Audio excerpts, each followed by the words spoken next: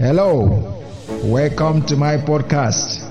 I am the lost brother, Apostle James Okpabi, transfiguring the word by the word of God and bringing joy to the faces of many. In this episode, we are talking about being a Christian. Being a Christian is going to bring total liberation because it's total truth. Acts of the Apostles chapter 11 verse 26.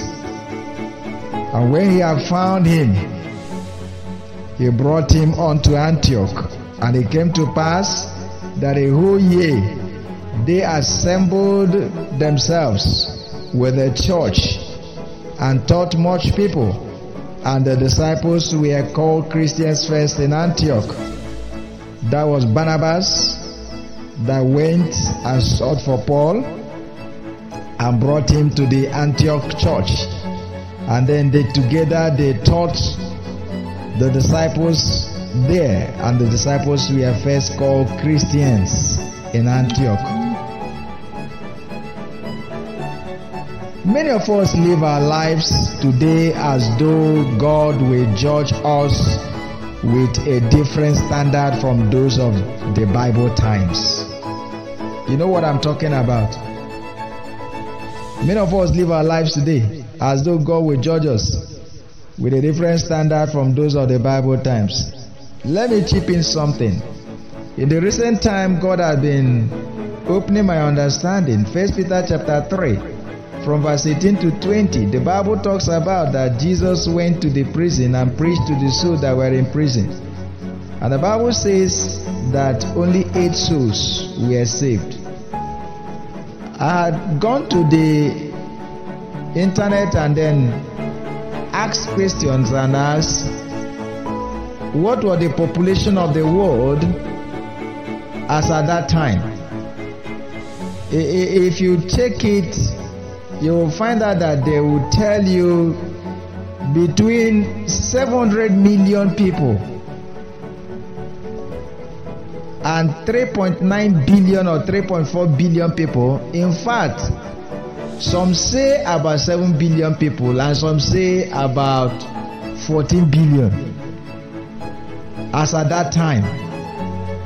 They take the lowest of 700 million and take the range between 700 million and 14 billion people that were on earth, and only 8 people were saved. Only 8 souls were saved. The Holy Ghost was there as at that time, as He is with us now.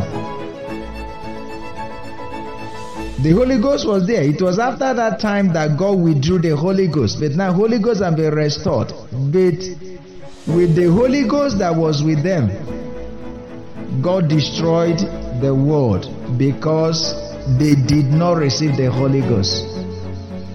Now we are talking about being a Christian. And I said that many of us live our lives today as though God will judge us with a different standard from those of the Bible times. It will not make more meaning to us. The devil would like us to believe we are all Christians just because we go to church. When in the Bible times, not even all believers were regarded as believers. James chapter 2 verse 19. In John 2, from verse 20 to 24, we read about Jesus, and it says in verse 24 that many believed in His name, but Jesus did not commit Himself unto them because He knew all men. In the Bible time, being a Christian meant all things are passed away. 2 Corinthians 5:17. You know what happens now? Just go to your story and see the kind of things that people post. You wonder, these are people that call themselves Christians. You see nudity everywhere. These are people that call themselves Christians. In the Bible times, being a Christian meant that all things are passed away and all things have become new. Therefore, Ephesians chapter 4 from verse 17 tells us, so I tell you this, and insist on it in the Lord, that you must no longer live as the Gentiles do, in the futility of their thinking, that you put off concerning your former conduct the old man which grows corrupt according to the deceitful lusts, and be renewed in the spirit of your mind, and that you put on the new man which was created according to God in true righteousness and holiness. We are talking about being a Christian. In the olden times, it was all things are passed away. When you become a Christian, it means all things are passed away. The Bible says that they were taught, they stayed for whole year, and we are taught to be Christians. They were taught to be Christians. They were taught. In those days, people who continued with their former lifestyles were not recognized as brothers. People that continued in their former lifestyles were not considered as brothers. 1 Corinthians chapter 5 verse 11 to 13. Part of it tells us you must not associate with anyone who calls himself a brother, but is sexually immoral, or greedy, an idolater, or a slanderer, a drunkard, a swindler. With such a man, do not even eat. What business is it of mine to judge those outside the church? This is from New King James Version. Are you not to judge those inside? God will judge those outside. Expel the wicked man from among you. He says, if anyone calls himself a brother and is a drunkard, is a swindler, he says, expel the person from the church. The church is not a confluence of thieves and liars and swindlers. Church is not a place where you just come and you put. That is why the devil has planted so many in the church, and the church will be an airport of descent to hell to many people. Romans 13:13 tells us, let us walk properly as in the day, not in revelry, that is orgies, not in rioting, not in parties and drunkenness, not in lewdness and lust, not in strife and envy. When you talk about revelings, you are talking about lascivious feastings with obscene, unclean and desolate songs, like as I was talking, obscene images as you see in the social media. Not in banquets and such like things. These things do not seem to bother many people, bother many churches of nowadays, bother many ministers, bother many worshippers of today. Therefore, anything goes, just anything. What is most baffling is that some people who practice this are often the most active in the churches. Beloved, save yourself from this most crooked, corrupted, leavened church age. The Bible spares no one. The Bible does not spare anyone. That was why Peter says, save yourself from the untoward generation. Psalm chapter 5 from verse 5 to 6, it says, the arrogant cannot stand in your presence. You hate all who do wrong. You destroy those who tell lies. Bloodthirsty and deceitful men, the Lord abhors. Matthew 7:22 to 23. Many will say to me in that day, Lord, Lord, have we not prophesied in thy name? And in thy name have cast out devils? And in thy name done many wonderful works?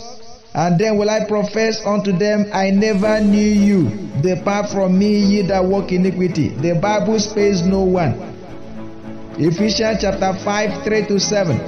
But among you there must not be even a hint of sexual immorality, of any kind of impurity or of greed, because these are improper for God's holy people.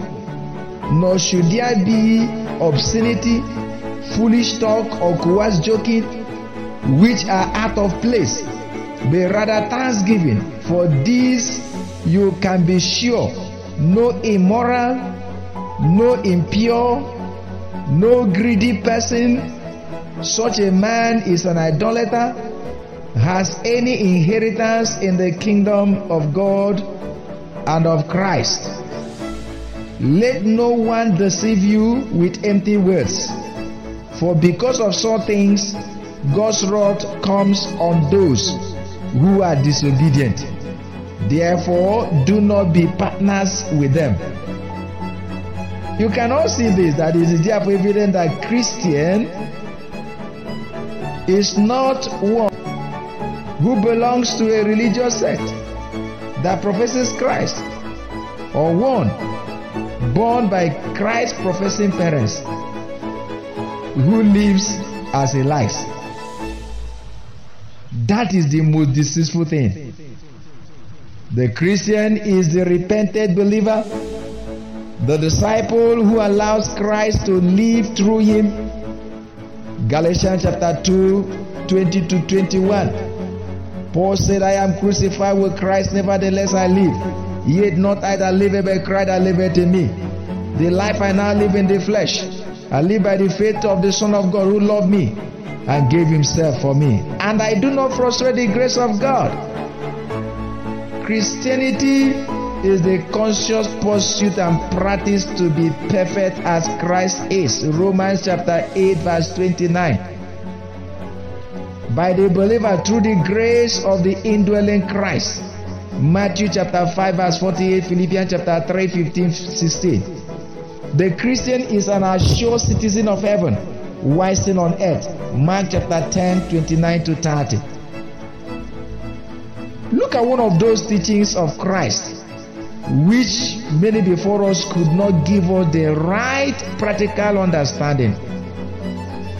Except your righteousness shall exceed the righteousness of the scribes and the Pharisees, ye shall in no case enter into the kingdom of heaven. Matthew 5:20. Do not forget that the Lord was teaching his disciples. He told them their righteousness must exceed the righteousness of the Pharisees to enter the kingdom. He was not talking about imputed righteousness, the practical righteousness that the Pharisees could not point any accusing finger. He meant that the disciples should be practically well ahead of the Pharisees. He showed them how. For several times from verses 21 to verse 43, the Lord said, you have heard that it was said by them of old. Verse 21, 27, 31, 33, 37, 38, 43. These compound comparative verses explain how to live the righteous life that exceeds those of the Pharisees and scribes. Whereas the law would wait for you to commit the crime and then descend upon you, the Lord says, no, do not wait until the law captures you. Live ahead and above the law. Avoid those things that would warrant the invoking of the justice of the law. Go to the root of the matter and deal with them very harshly, even if it involves cutting off your right hand or plucking out your right eyes. For one to kill, he must be angry. But to be angry, one must be provoked, either by abusive or provocative words. So avoid provoking others and do not be angry even if provocative words are used against you. Avoid looking at a woman lustfully and there will be no adultery and divorce. There were a series of hard truths, but real steps towards perfection. If you live as the Lord details in this portion of the scripture. Won't you be a holy man? Won't you live above the Pharisees? Which Pharisee will accuse you and come near your house? Christianity is living above the law by grace of the indwelling Christ. That is what it takes to enter the kingdom. Galatians chapter 5 verse 19 to 25. Christianity is a lifelong, systematic, consistent and disciplined life project that begins and continues with repentance from sins. Then believe on the Lord Jesus Christ and intimate relationship with Him as a disciple. That's what Matthew chapter 5 1-2 meant. Hebrews chapter 12 5-17. There is no carefree life in being a disciple of Jesus Christ or being a Christian as many practice today. There is also no legalistic imposition either. Luke chapter 7 verse 36 to 50. John chapter 8 verse 11. 2 Corinthians 3 verse 17. They all give us examples.